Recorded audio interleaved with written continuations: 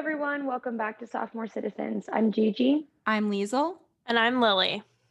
All right, so for today's check-in, we wanted to jump right into a topic that we talked about in one of our very earliest episodes, which was all about age gap relationships. And specifically in that episode, we were talking a bit about Scott Disick and Sophia Richie at the time. And now rumors have come out that Scott Disick, age 37, is now rumored to be dating Amelia Hamlin, who is 19 years old. She's Lisa Rinna and Harry Hamlin's daughter. What do we think, girls?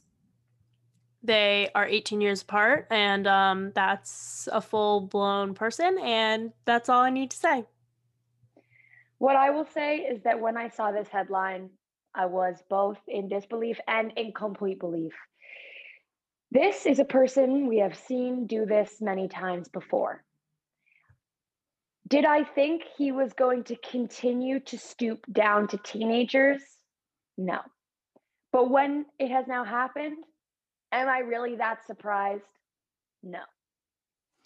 I think it's really interesting because, at least from my perspective, when we first spoke about age gap couples, I really try to come at it with openness, with understanding, and with not trying to judge, and to let people live their lives. And I do know that there are a lot of age gap couples that do get along really well. And I think even in that episode, we talked a little bit about how, for example, our dad has quite a youthful energy.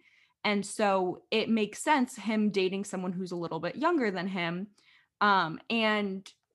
But when I saw this headline, I was just so upset because I truly think that once you get into teenage territory and when you do it more than once, it is a pattern, it is creepy. And what I can't stop thinking about is the fact that, like, for example, Amelia was probably born after 9/11. She is Gen Z through and through. She might as well be a TikTok star. Like, she's in that age category. She's like Addison Rae. They're all in the same bracket.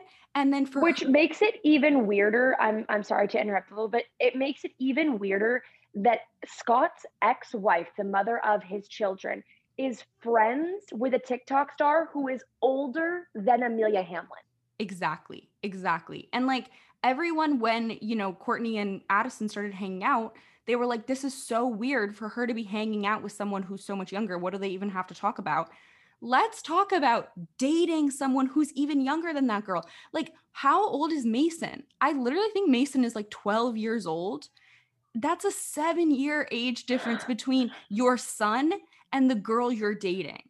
The girl, like Mason and Amelia have more in common. Your prepubescent son is literally about 5-7 years younger than your girlfriend. And as you pointed out, Liesel, it's like, if you're a one-time offender of dating a teenager or like, a 19-year-old, but then it blossoms into like a 3-year relationship, the way that it did with Sophia Richie, it's kind of like, all right, maybe this makes sense. And like, people would make the argument like, she grew up in the industry, like her dad is Lionel Richie, her sister is Nicole Richie. It's like, you definitely grow up faster in that environment, and like maybe they had enough in common, like given their similar networks and stuff. But it's like, if you're going after another 19-year-old as you continue to age, it's fucking weird. I also think, like, as someone who has watched Real Housewives of Beverly Hills, which she has been featured on multiple times, she really comes across like a kid, a young person, and like she on the Real Housewives, like is living with her parents, is, she was struggling with like an eating disorder. Like, she's trying to figure out what she wants to do in life. She went to college and then she dropped out. Like, they've followed a lot of her storylines, and to be in that place in your life of 19 and trying to figure stuff out, and then dating someone who is nearly 40 those are two completely different stages of life. And I think that that's one of the biggest things with age gap couples is like an 18-year age difference. If you're 78 and 60, that's fine. You know, like we're okay with that. But the younger and younger and younger that the couple is, the more inappropriate it is, and for good reason. I also just can't stop thinking about it from her perspective, which I'm not going to condone what he's doing because it's weird. We've said it's creepy, the behavior, the pattern. No. But it's almost worse from her side of it. And maybe I just say this because I can relate to her because she's pretty much my age and we're in more or less the same phase of life. Obviously, very different upbringings, but like I can understand her feelings way more than I can understand his. And to me, it's like, okay, maybe Scott just has a youthful energy and like that is sort of maybe makes sense, but again, we're not condoning it. But for me, the thought of ever being with a man 18 years older than me and walking down the beach in my bikini where he's wearing his black t-shirt and like holding hands and legitimately being able to have a romantic conversation just seems so wrong and far-fetched that I'm like, honey, how are you operating in this relationship? And like Lisa Rinna's take on it has been like, oh, it's just a phase. Like, my daughter's just going through this, it will pass. But I'm like, no, I'm not worried about it passing. Like, how are you right now having these feelings and like being okay with them? I don't care if you break up in the future, but like, what is because you will break up in the future. That's not a question. It's you like will. this is still concerning right now in the moment. And the other thing is also like if we look to Leo, who is number one known for continuing to date 25-year-olds as he continues to age, there is such a big difference between a person at 25 years old versus a person at 19. Even as a 22-year-old young adult, I'm like, I am a mess. I don't know anything. I'm literally like a child. Please don't come anywhere near me, 40-year-old man. Like, please leave me alone. I don't want to come near you. You don't want to come near me. This is not what's meant to happen. And also, like, Scott, fine, like, date down. Like, okay, again, we can get the youthful energy maybe a little bit. Okay, date someone younger. But, like, you are aging, so the girls that you're dating, they can be younger, but they need to be aging too. Like, let's maintain 10 years. You don't get to stick with the same age and then you get older and it only grows the age gap. That's not how it works. I also feel like being a man who has a daughter, like, Scott, think about if your little daughter was 19 years old and was dating a 40-year-old man. Would you be okay with that? Like, no, you wouldn't. You genuinely wouldn't. And like I I think it's funny because I do have some friends who have mentioned that they think Scott is attractive. You know, and they're like this was a couple years ago, but I do think that the whole thing with like the way that men age and the way that women age and the way that society views both of them, it's like girls of our generation are attracted, or have crushes on guys who are very old at this point. When you think about Brad Pitt, Leo, Scott, like these men who are fully grown men are still considered by society to be like hot and attractive. Whereas like women who are that age, it's not like guys who are our age are like crushing on Julia Roberts and Anne Hathaway, like they're crushing on people their own age. So I feel like this is a really deep societal thing. And it says a lot about how we view the way that men age. Men just get hotter and hotter, or not really, but men age like fine wine. Whereas women, it's like by the time a woman is 30, we want to just like toss her out, you know? Yeah, I mean, I get what you're saying, but I do think it is important to acknowledge that there are a lot of men, celebrities included, who do not age well and who do not stay in the, babe pool of celebrity crushes. But I get what you're saying, Liesl, because it's like someone like Brad Pitt, someone like Leonardo DiCaprio, someone like George Clooney, whoever. It's like they stay like hot and relevant for a long time, and like Yeah, I would say that maybe like the hot old guys are more like few and far between, but like I could probably name 5. Whereas like the old women who are considered hot, like literally name me one old lady or like woman over the age of 45 that everyone's like, oh, like that lady, you know? Yeah.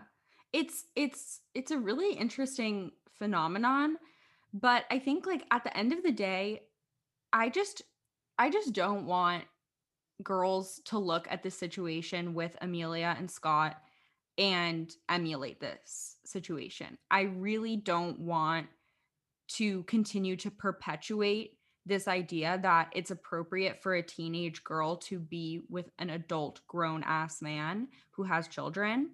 It also, yeah, it freaks me out that like she's 1, 2 years away from statutory rape. Right. Like, that's freaky. She also can't even drink at a restaurant. Can you imagine going out to dinner with your girlfriend and you're 37 years old and she goes to order a glass of wine and they go, ID, please, and she cannot provide it legally? Unfortunately, celebrities do benefit from, like, getting stuff regardless. That is true, but like from a, But, like, legally, she legal, can't. Yeah, yeah. yeah, yeah. It's also just insane to me, which I'm pretty sure this is very obvious, but how commonplace this is. For example, on my daily scrolls through TikTok, the number of videos I see of a girl who gets a message being like, "Hey, you want a sugar daddy?" And then they started FaceTiming, and then she became his girlfriend, and now they go on boat vacations every year, and they are so happy, and age is just a number. Like, I've no, seen those too, no, Lily. no. I see them all the time, and it's weird how normal it feels like it's becoming. Yeah, totally. And like I think that also this particular coupling hits me hard because I know the high school that Amelia and her sister went to. I oftentimes heard about people seeing or interacting with her sister because her sister's a little bit older. So I wasn't really hearing about her when I was in high school, but I did hear about her sister, and she was just part of the LA ecosystem of going out and whatever, people who just knew each other. So that's what makes it hit even closer to home for me, is the fact that like I have heard of these people as people when I was in high school, and like the fact that she's even younger than her sister and she's now dating Scott, it just makes it even more real. And I think with Sophia, it was a lot easier to just see her as this like ambiguous other stranger person. But with Amelia having been on the Real Housewives of Beverly Hills and just having been grown up in LA, it does hit a lot closer to home. And that's when I'm like, I know people her age, like I know what people her age are like. And I know that that's not where she needs to be in life to be dating a 37-year-old. Especially when also, let's just do a quick role reversal. And sorry to Lily's brother, Cameron, for putting him in this situation, but let's just, for fun. Cameron starts dating a woman who is 37. Like, let's just sit with that for a second. Cindy and Glenn would not be having that. But I love that you bring this up because yes, let's think about that. Okay, I would like to start. What would they like talk about beyond the weather and their day-to-day life? Because I see no similarities between the 38-year-old women I know and my 18-year-old brother who I also know. I think they would, as I said, maybe be able to talk about the temperature outside and how they slept last night, and then that would be it, and then they'd be silent, and then she would be like, "Oh, do you want to meet my friends?" And Cameron would be like, "No, I have nothing in like there is nothing to work with, and that is what you need for a functional relationship." So, spoiler alert, this is not going to function. Yeah. Gigi, I love that you bring that up. And I just implore anyone who stands or ships this relationship to picture in their mind any 19-year-old that they know and picture in their mind any 38-year-old that they know and imagine them interacting. And that's all you need to know. Like, it is especially such because I think a some people might try and make the argument like, oh, like the maturity levels of Amelia and Scott could like match up because girls mature faster, not at that rate. not at that rate. Not at And that like, rate. okay, yeah, Scott has some like trauma and stuff, and he's going to rehab. Like, he's a mess. Like, he should be like, if anything, he needs to be as far away from the youth as possible. And like it's about so much more than maturity levels. Like, okay, fine, even if their maturity levels match up, that is not all you need for a healthy, functional relationship. You need a million other things that you don't have. So even if you try to make this maturity argument with me, that is not enough. And something that I thought was weird about Scott and Sophia's relationship was the fact that Sophia was originally Kylie's friend, and Kylie in Scott's life is her little kid sister, or not actually biologically, of course, but he experienced his life when she was a little girl, and then he dated someone her age. Now it's gotten so bad that he's dating someone 3 years younger than Kylie. 3 years younger. Like, can you imagine the idea of like Kylie is a 12th grader and Amelia is in freaking 9th grade. Like, even 12th grade to 9th grade, we weren't okay with people having relationships. Another thing I would like to say is that when I first saw this image, like, to be honest, I don't know where I first saw it, but I saw them walking on the beach, whatever, the photo that was like circulating. So of course, like, I go do some more investigative work. I take to Google and I'm like, what the fuck is up, Amelia Hamlin and Scott Disick? And all of the articles that came up talked both about her Scott situation and also that she had a nipple piercing that got infected, and she was like a couple hours away from sepsis, which is like this thing that can kill you. And she had to have surgery, and then her boobs were like different sizes, so she had to get like boob surgery to like make them the same. Wow. Well, I'm glad she's okay. I'm really glad she was able to save her boob. But that's quite the pairing of stories.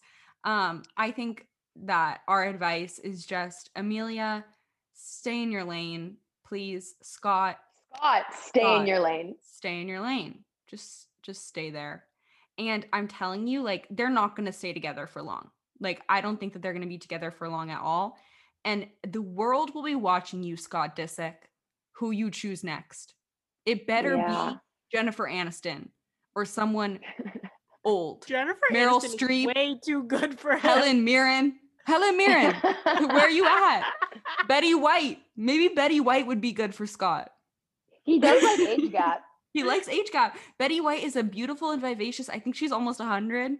She's incredible. And talk about someone who's too good for Scott. Betty White is way too good for Scott. Let's do Helen Mirren. That's perfect. I ship that. Yeah. Sorry to Helen's husband, or if she has a partner, I don't know. I am curious. I know that we don't want to get too like off topic, but I am just curious quickly. What are our thoughts on Kaya Gerber and Jacob Elordi's relationship?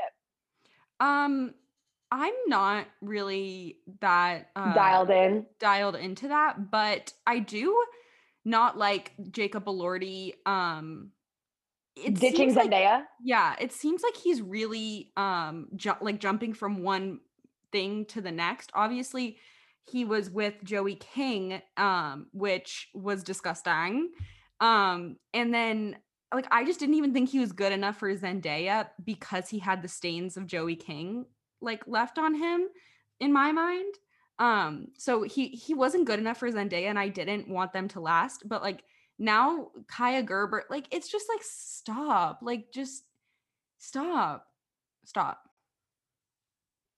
All right, beautiful. So now we will get into the main theme of today's episode, which is going to be all about Thanksgiving, and with a specific emphasis on the idea of being thankful and gratitude in general during this time of year. So we do want to point out that obviously Thanksgiving and the history of Thanksgiving has a lot of problematic undertones, and we do not want to perpetuate those or support the narrative of, the white savior complex that kind of comes with Thanksgiving and all of that stuff. And we want to be as respectful as possible. But we do want to have a fun conversation about some of the other elements of Thanksgiving, such as the food, the celebrations, the traditions, the gratitude, and all of that kind of stuff. So, Lily, do you want to kick us off with your topic? Yes. So, my topic is just our general thoughts and feelings on Thanksgiving. As someone who loves Thanksgiving very, very much, and not for the reasons of its history, I think that is fucked and terrible, and I am not standing by that. But I love the family time and the food and all of that. So it was news to me when I recently learned that Thanksgiving is quite a controversial holiday. And again, not in the way of its history, but in the way of lots of people not liking the food, feeling stressed about family time, all things of the sort. And as I mentioned, Thanksgiving is my favorite holiday other than Christmas, but being the good Jew I am, I will say that Thanksgiving is my favorite holiday. And I love the food and I love the time I spend with my family. And I just think it's such a fun kickoff to the holiday season, which makes it extra fun because we've gone from being in a holiday drought to being full of nothing but love and festivity. So I would love for you two girls to start off by telling me your general thoughts and feelings on this wonderful, fantastic holiday we have approaching. So, to start on the food aspect of it, because obviously that is like a main component of what makes Thanksgiving Thanksgiving. I feel that, and I would say that this is one of the more controversial aspects of Thanksgiving. Like, I think that some people just really don't vibe with Thanksgiving food, which I can understand. But I think my personal stance on Thanksgiving food is that, like, the cuisine itself, I'm here for. The autumnal vibes, like the general flavor profile, I'm feeling good about. I think part of the problem is that you're entrusting people to cook you this food, and sometimes they're not good at cooking. And then that is when Thanksgiving food is bad. But when it's cooked right, when you got the dishes on lock, then like it's gonna be a feast. Yes, Gigi, I think that that's a great point. I similarly feel pretty positively towards the Thanksgiving food. I think that honestly, a lot of the time, for whoever the cook is, if there is like a main head chef at the Thanksgiving, I imagine it's highly, highly stressful. And I think that that's why oftentimes you sit down for Thanksgiving dinner and each element is fine, but it's not amazing. Oftentimes because it's fallen on one or maybe two or three people to execute this enormous task of, creating a Thanksgiving feast. So I can definitely say that I've eaten some subpar Thanksgiving food in my opinion, like fine, but not like amazing. But I think that the foods themselves are great. Um I feel pretty ambivalent towards Thanksgiving overall. I've had some great Thanksgivings. I've had some not so great Thanksgivings. Last year I basically just skipped Thanksgiving and went to Mexico instead, and that was really fun. So I'm not super attached to Thanksgiving. And so that's kind of where I feel, how I feel. Okay, you want to know, speaking of, you brought up subpar Thanksgiving foods, what I think is the literal most disgusting Thanksgiving food ever that should be banished? Can I guess? Yes. I think it's the cranberry sauce. I I mean, would have we also guessed that. we can ship that Oh no, out stuffing? too. I like stuffing actually. We can ship I out the actually like cranberry stuffing too. sauce. I don't like that. But no, that doesn't deserve the title of worst food at the Thanksgiving table. Okay, hang on. And I kind of am wanting to do a little brainstorm. Yeah. Can't be mashed potatoes, like obviously. Is goat it No, of that's up in the Thanksgiving. top. That Is it Yeah, that's that's on the good obviously list. obviously. Is it yams with marshmallows? Ding, ding, ding. Yeah, Get good that work, Weasel. shit out. I want nothing to do with that. That does not make me grateful for anything on this planet. No, I don't want it. I don't like it. No. I always, if that's available, I always put a little bit of that on my plate. just because it's so weird and feels so 1950s to me. Like I literally feel like that's how they like cooked all of their food, is they were just like, let me make something savory and then put like marshmallows or like jello on top of it. Um so I always like to try it and just check in and make sure I don't like it. But I I honestly don't don't like know it. if I don't even know if I've ever, you know, come across or like really interacted with the yams and marshmallows. That's so surprising to me, Jeej.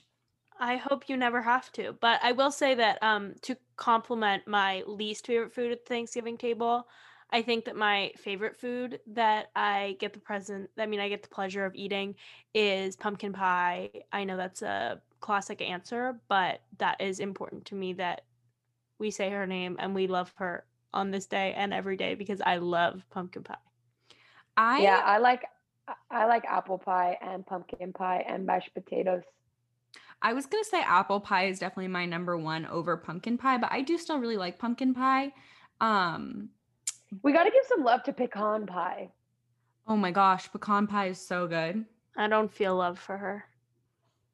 Okay, and what about all of the time that we spend with our families, the Thanksgiving meal, talking, seeing relatives maybe we don't like so much? So what I will say about my more recent Thanksgiving experiences where I, have meet up with extended family, what I love most about that interaction and those dynamics is that like you kind of get to watch certain things play out. You get to like spill the tea with your cousins. Like it is in my personal experience been fun to like, get in on all the extended family shit and like there's always talking about like, oh yeah, when we were kids, like with this, with the older generations. And like, I think that all that is fun and dandy. But I have seen, particularly on TikTok, and then this was even mentioned in one of my classes yesterday, that like people always, or like, I guess specifically like young people go into Thanksgiving like with the mindset of I gotta like mentally prepare for these Thanksgiving fights. Like I think that with family members who are not on the same wave politically, it oftentimes takes a downturn into like we're going to go there with politics and we're going to fight. Yeah, I think it's interesting, Jeej, because I feel like we've had a variety of different types of Thanksgivings of just our family or, some combination of others going on, which I know a lot of people just do the exact same, thing every single year. But so the Thanksgiving that is kind of most prominent, I think, for me and Gigi, um, was going to a family member's house. And the family member situation is sort of a blended family because it's a man and a woman who got married, when their kids were at least teenagers, maybe a little bit older. So, we're on the dad side of the family. And there's this whole other mom side of the family that, to be honest, like we had never even met until Thanksgiving. So, each year we go to this event and it's very, us and them because we just don't know these people. Like they're not our family, but we're spending Thanksgiving with you. And I do feel like we all judge each other a lot. I think that our side gets a lot of judgment from them and we judge them, rightfully so. There are some definite characters going on that come to our Thanksgiving, and it does sometimes become a bit of a show. And I do think that like the trope of like the slightly off aunt is a It's funny. always either the aunt or the uncle There's like slightly one off. aunt or uncle who's like a little off, and we definitely have witnessed that trope. There's always a slightly off family member. I know that in my Thanksgivings, which are typically very, very large, I would say like 30 people plus, which gives you the safety of being able to hide in the crowd and not have to interact with the off family member. But there is no way that anyone does not have someone that like either, as we said, engages in political arguments, gets too drunk, brings up things you don't want to talk about. I definitely can feel that, and sitting around the Thanksgiving table and having to spend time with them and watch the show is both fun and very cringy, in my opinion. I also think like there's something very comforting about going to a Thanksgiving and oftentimes just like hearing stories that you've heard so many times before. Like I know that for my mom and her siblings, like they always tell like the same stories. Like for example, there was like a phase of my mom's brother's life where he only spoke French. So like he refused to talk to anyone in the family in English and stuff like that. So they're always telling these stories and there's something very comforting and like nice about that. But to be honest, I don't think that we've experienced too much political discourse at Thanksgiving. Um and I think that that would be really difficult to deal with. I don't think I would enjoy that much. There's nothing good about COVID, but I will say that because it is canceling out some people's Thanksgiving plans, given the proximity to the election, maybe it's a blessing in disguise that families with divided political views don't have to sit around a table this year, because I can only imagine that that would be a disaster after the election we just had. And I've never even thought about the fact that Thanksgiving is so close to the results of the presidential election. Yeah. I also feel like for me, the fact that a couple of years I have skipped Thanksgiving. One year I was abroad in Italy, and last year I just went on a vacation with my friends instead of doing Thanksgiving. I think that that also helps make Thanksgiving like I appreciate it more when I take a break from it. Like every couple of years, you do something different. Like you don't always have to do exactly the same thing. So and especially because sometimes Thanksgiving can feel really similar, in my opinion, to Christmas. Obviously, very different, but like the main meal, it can feel a little bit repetitive, I feel like. As someone who doesn't get the pleasure of celebrating Christmas, I want to go all out Thanksgiving every single year, and I find a lot of comfort in doing the exact same thing every year and like getting to experience the family traditions that we have developed. So I hope I never have to skip another Thanksgiving. And by another, I mean I count this year, because having to refine my traditions that I just referenced is quite the bummer for me due to the novel coronavirus. But I'm ready for Thanksgiving every single year. Bring it on. I look forward to this, and I love this holiday very, very much. I personally don't like skipping Thanksgiving. Like it does kind of make me bummed out. Not that like I mean I guess like last year for example when I was abroad, I I wasn't like that bummed about missing Thanksgiving, but like because Thanksgiving wasn't going to happen like in its true form. You know what I mean? Like we were on different parts of the world, so it's like it just wasn't going to happen the way that it is meant to happen. So I didn't really feel like I was missing out on that much. But like thinking about this year where like we very well could have done like a whole family thing and like we can't because of COVID, yes, it's like that does make me bummed out. Yeah, I agree. All right. So I think that we covered our general thoughts on Thanksgiving. Jeej, do you want to introduce your topic? Sure. So going more so on the side of gratitude in general, I thought it would be interesting for us to discuss our relationship with gratitude in the sense that, like, Thanksgiving specifically is a time where we are traditionally, I don't want to say forced, but like encouraged to reflect on the things that we're grateful for. And like oftentimes, I would say at Thanksgiving, people do, let's do a round of what we're grateful for, like that kind of thing.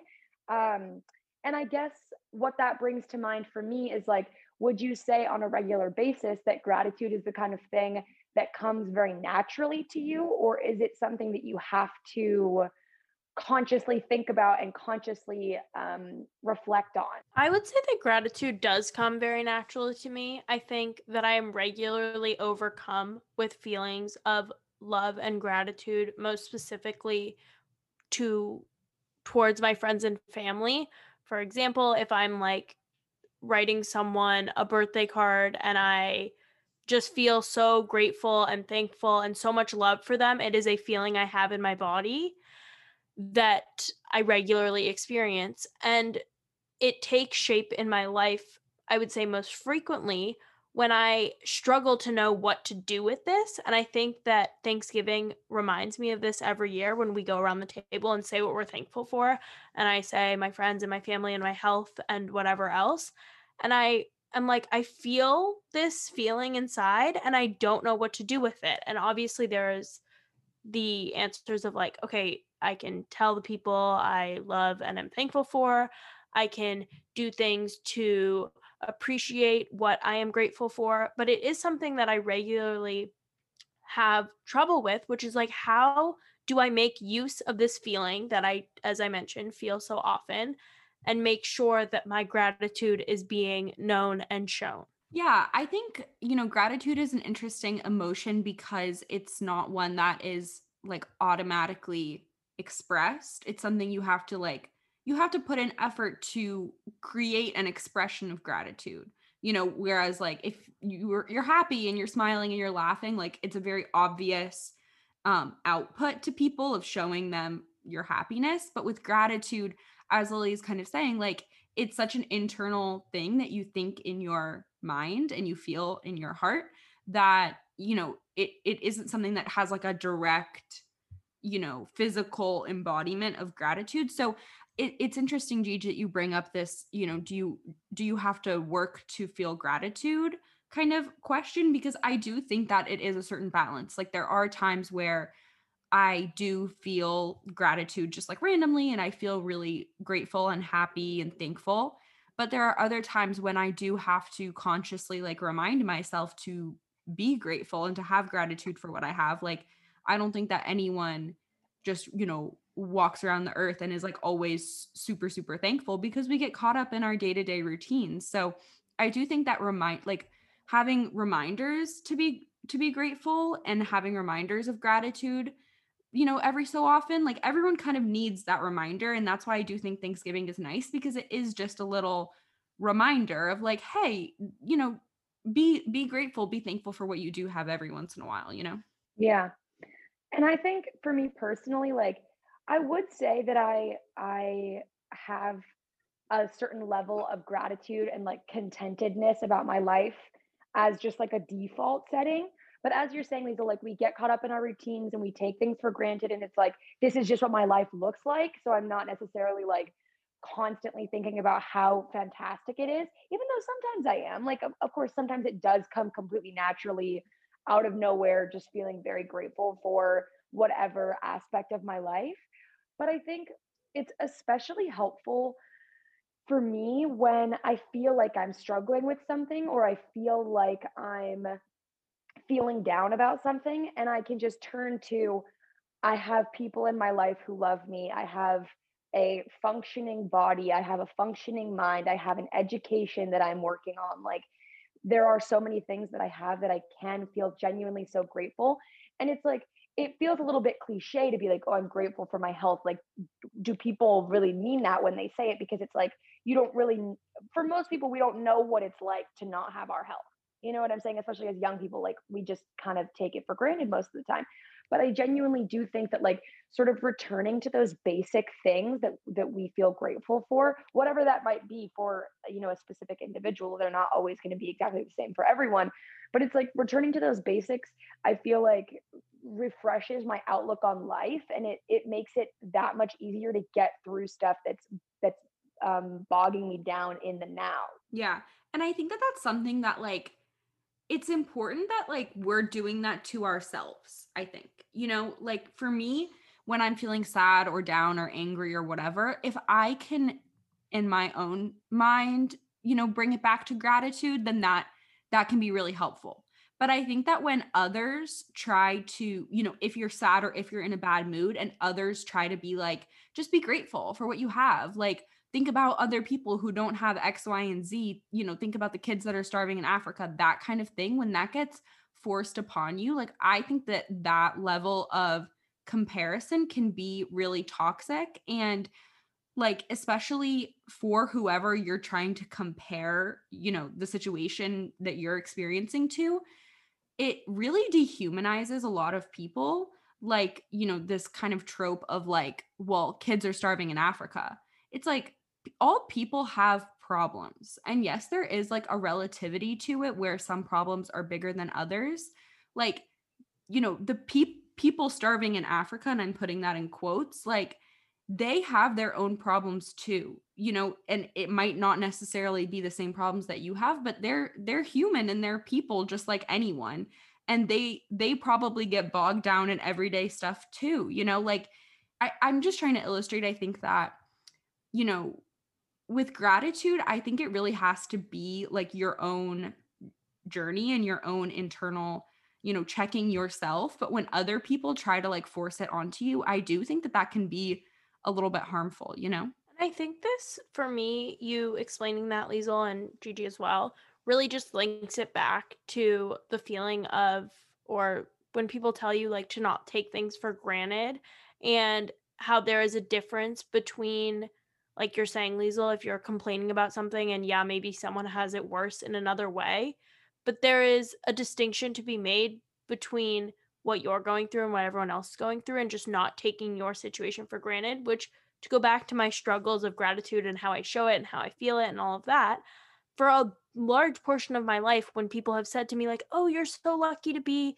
in college, like, don't take these 4 years for granted, I've been like, okay, yeah, I don't want to. Like, I want to live it up and have my experience, but like, what does that mean? Like, how do I not take it for granted? And I think that only recently I have realized that it's as simple as just like being grateful and like taking a moment to be like, I am so thankful and I feel so great to be having this wonderful experience, and I'm not going to take it for granted. And that doesn't mean anything about anyone else or being forced into this position of feeling this way, like Liesl was saying. And I really see that link in my own life. Well, I do also think that like what you're saying, Lily, specifically with like don't take your college experience for granted, whatever.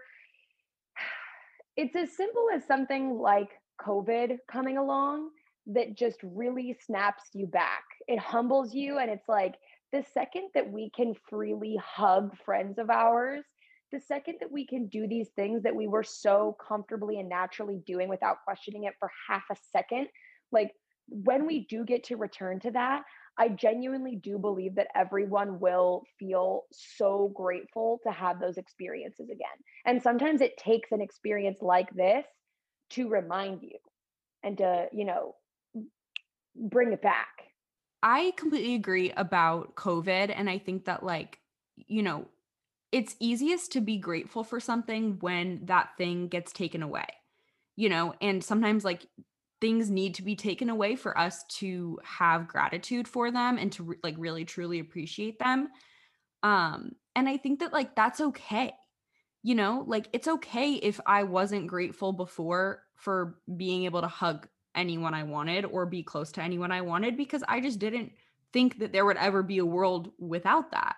But now that I am grateful for it, I do think that that can be so enriching and like such a source of happiness in our lives from here on out.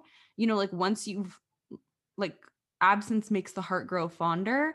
Once you've been away from something for so long, like when you get to be with it, you appreciate it so much more. So I do think that COVID and this whole journey definitely connects back to gratitude. So for my topic, I wanted to talk, and this is kind of similar to this because obviously with gratitude and being grateful for our health, obviously our bodies kind of come into play with this. And I think that gratitude can be really beneficial on the journey of body positivity. So do you girls have any thoughts about, gratitude towards our bodies? Well, I definitely think that this is like prime example that fits into the like once something is taken away, that's when you can appreciate it. And like, when you get sick and you're like, I can't even get up and go to the kitchen to make myself some food, or like if you, let's say, hurt your knee or something and you like have a problem like walking to class, it's like obviously, I think for the three of us, we've only ever had those kinds of temporary situations that like remind us that, you know, we need to be grateful for our bodies and for what they accomplish and what they can do for us on a daily basis. Um, and as you're saying, Liesl, I think sometimes it does take that like humbling experience of having something taken away or like temporarily altered in order for you to recognize that like the neutral or like the normal setting is something to be grateful for. Absolutely. This is something that really reminds me of something that I say all the time, which my roommates have made fun of me a few times this semester for doing. Um, and that is that I regularly just say, I am so grateful that my throat doesn't hurt right now, Yeah. because the past 2 years I got strep throat approximately 15 times, and that is only a very slight exaggeration. And in every time I had strep throat, I would say to myself, and I probably would say out loud, God, Lord, whoever is up there listening to me, if you give me my throat not burning back, so I just feel normal, I swear to you, I will never, ever take it for granted. And time again, I got strep throat last year.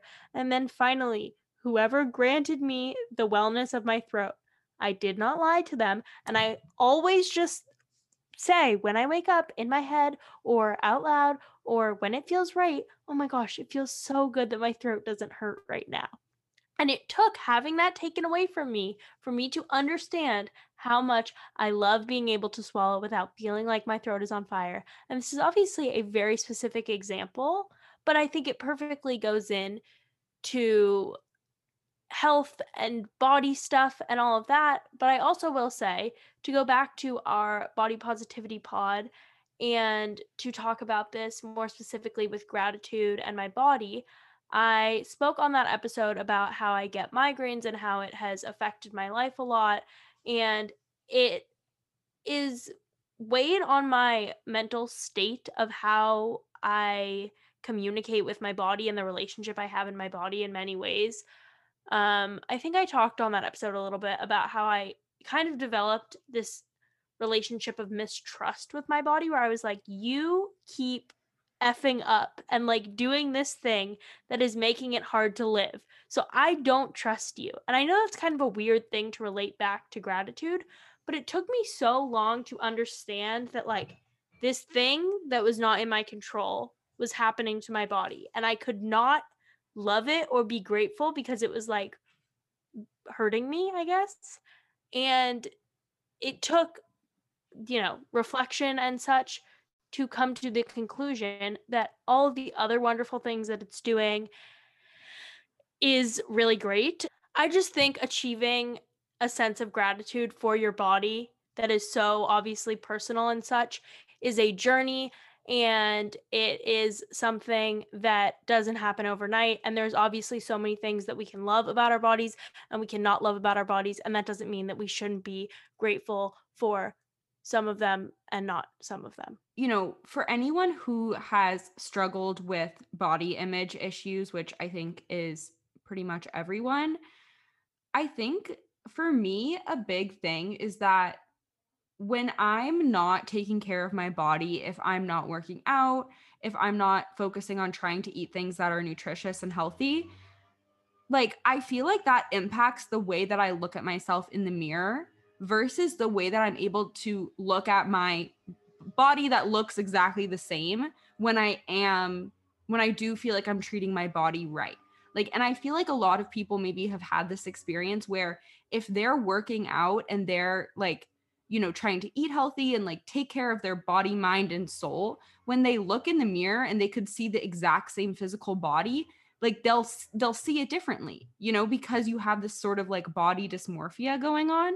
And I feel like for me recently with my dance journey, which I've talked about ad nauseum on this podcast, I truly feel like the art of dance and me like trying to work on that does make me feel more confident in my body and in my skin, because it's like this expression of moving your body in a way that is confident and like free and secure. And then when you look at your body for like the rest of your day, you know, you feel more confident about it and you feel like it doesn't matter as much how it looks, but it matters so much more like what it can do. And it really does just come back to being grateful for what your body can do and how it functions over what it looks like. I think that for me, gratitude for my body and the unconditional love for my body kind of go hand in hand, you know, because it's like when you can get to the place of unconditional love, of like, no matter what we look like, no matter what we got going on, excuse me, it's like I'm going to love my body just the way it is. And that's a wonderful place to be. And of course, that's not necessarily always, but like ideally, that's the goal and that's where we all want to be. And I think that the unconditional love and the gratitude that we have for our bodies go hand in hand. Yeah. And for me also, like what kind of sparked me thinking about this was I had a couple stretch marks appear, and like I feel like stretch marks are such a they're such an interesting thing that our body does, you know, when your skin is stretching or changing or moving or doing anything, like these marks just like pop up. And especially for me, like I feel like I have skin that's very prone to get stretch marks, like for whatever reason, I think it's genetic. But especially in the beginning when they're like red and prominent, and like it's really hard to look at your body and see stretch marks and think that it looks good, you know? And then over time they'll fade and sometimes they go away and whatever. And that makes it easier, but it I think it's important to sit with that discomfort of when you have body changes, or when you might have like wrinkles appear that you didn't have before, or moles or freckles or pimples, or there's a lot of things, you know, under the umbrella of body positivity that it's like you don't have to necessarily be grateful for stretch marks or pimples or whatever. But I think like you have to be grateful for the system overall and like learn how to sit with the discomfort when it isn't functioning perfectly even, you know? I think, Liesl, you somehow eloquently said what I could not say. Not somehow, because you always eloquently say what you say.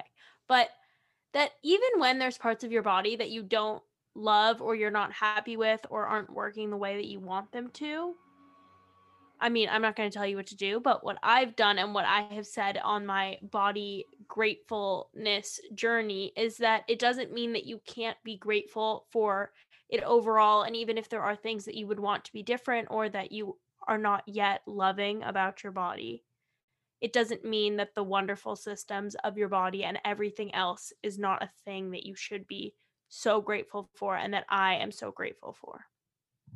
And I think like it just goes back to this balance. You know, no one is telling you like you have to love everything about your body all the time. And like you're not body positive if you have insecurities.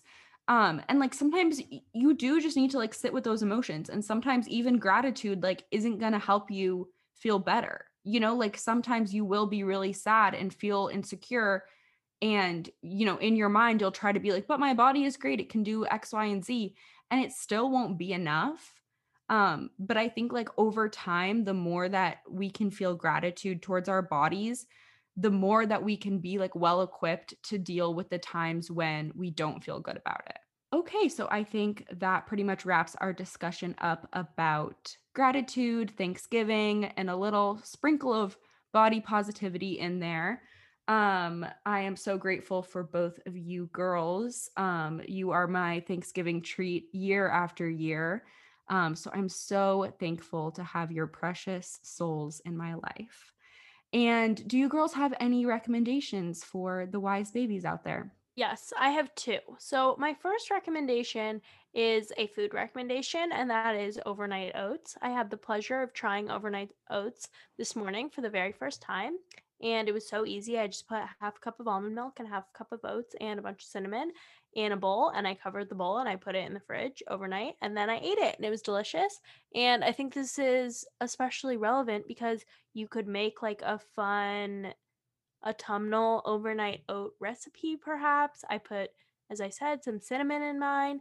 So, you could do like a pumpkin spice one. I don't know, whatever you want, but I highly recommend that if you have not already, or if you have already tried overnight oats, you try a new flavor or something like that, because they were so easy and delicious. And then my other recommendation is something that I had the pleasure of trying also for the first time this week due to a TikTok I saw. And in this TikTok, this girl bought a foot mask on Amazon that made her feet peel. And I watched this TikTok and I was in awe, because if you have not yet seen the TikTok, she literally sheds skin as if she is a snake. So much so that her toes are webbed. She has to cut the skin off of her feet. It is absolutely disgusting and the most satisfying thing ever. So I watched this TikTok and I said to my roommate, okay, so we're going to do this. And we went on Amazon Prime and we picked the whatever mask. We just picked whatever one would come quickest, and it came the very next day, and it was like $10 for 2 masks. And you put these little plastic boots on your feet and you tape them up and you leave them on for an hour, and then you take them off, and then 3 to 7 days later your feet start peeling. So, I'm about 3 days out from this mask and my feet started peeling last night. They will not stop peeling. They're so soft. And I know a lot of people are going to think this is absolutely disgusting, but if you don't, please go get this peeling foot mask, because it's so fun. And like, it's fun results because your feet are soft. But honestly, I'm having so much fun peeling my feet, which is disgusting to say. But please go just look up like peeling foot mask on Amazon. Okay, I'm done. Thank you. I'm thankful for Lily, the wise babies. I also saw that TikTok, and the satisfaction I felt when like her skin was peeling off in like a sheet. I'm like, this is incredible. This is everything that I want and more for myself. And I feel so proud of you that you really took the steps to make it happen. Because I'm the kind of person where like I see it and I'm like, okay, yeah, that's like sick, but I'm not going to actually try it for myself. So I feel very, very happy that you did. Thank you. Yeah, I've been, as I said, really enjoying it. But I will just say, disclaimer, that video is not realistic. It does not peel off in a sheet. Like, if you've ever had peeling skin, like, it's like you'll peel a little bit and then you peel more, and like it's still satisfying, but the sheet, like, that is not how it has worked for me. So I will just say, let's get some realistic ideas of what this is going to be like. Wow. I have not seen that TikTok, nor do I have any plans of ever letting my feet skin peel off. I want my skin to stay right where it is. And I don't care if I don't have soft feet. My feet are ugly and awful, and I'm fine with that. But Lily, thank you for sharing. And I hope you're happy with your feet. All right, and my recommendation is a vintage YouTube cover of the song Love Test, which is originally by the Growlers. This cover was done by Maya Mitchell and her boyfriend. I don't know if they're still together. His name is Rudy. And so you can just type into YouTube Love Test Maya Mitchell. And I just think this is a really sweet cover. And it's just a song that I really like to listen to if I'm ever feeling down or any type of way. I really like the lyrics, and I think that this cover is really sweet, and it just puts me in a good mood and makes me feel grateful. So thank you all for listening to Sophomore Citizens, the podcast by young people for young people, with new episodes every Monday. So we'll see you wise babies then. Make sure to follow us on Instagram, TikTok, YouTube, and more. And be sure to leave us a 5-star review.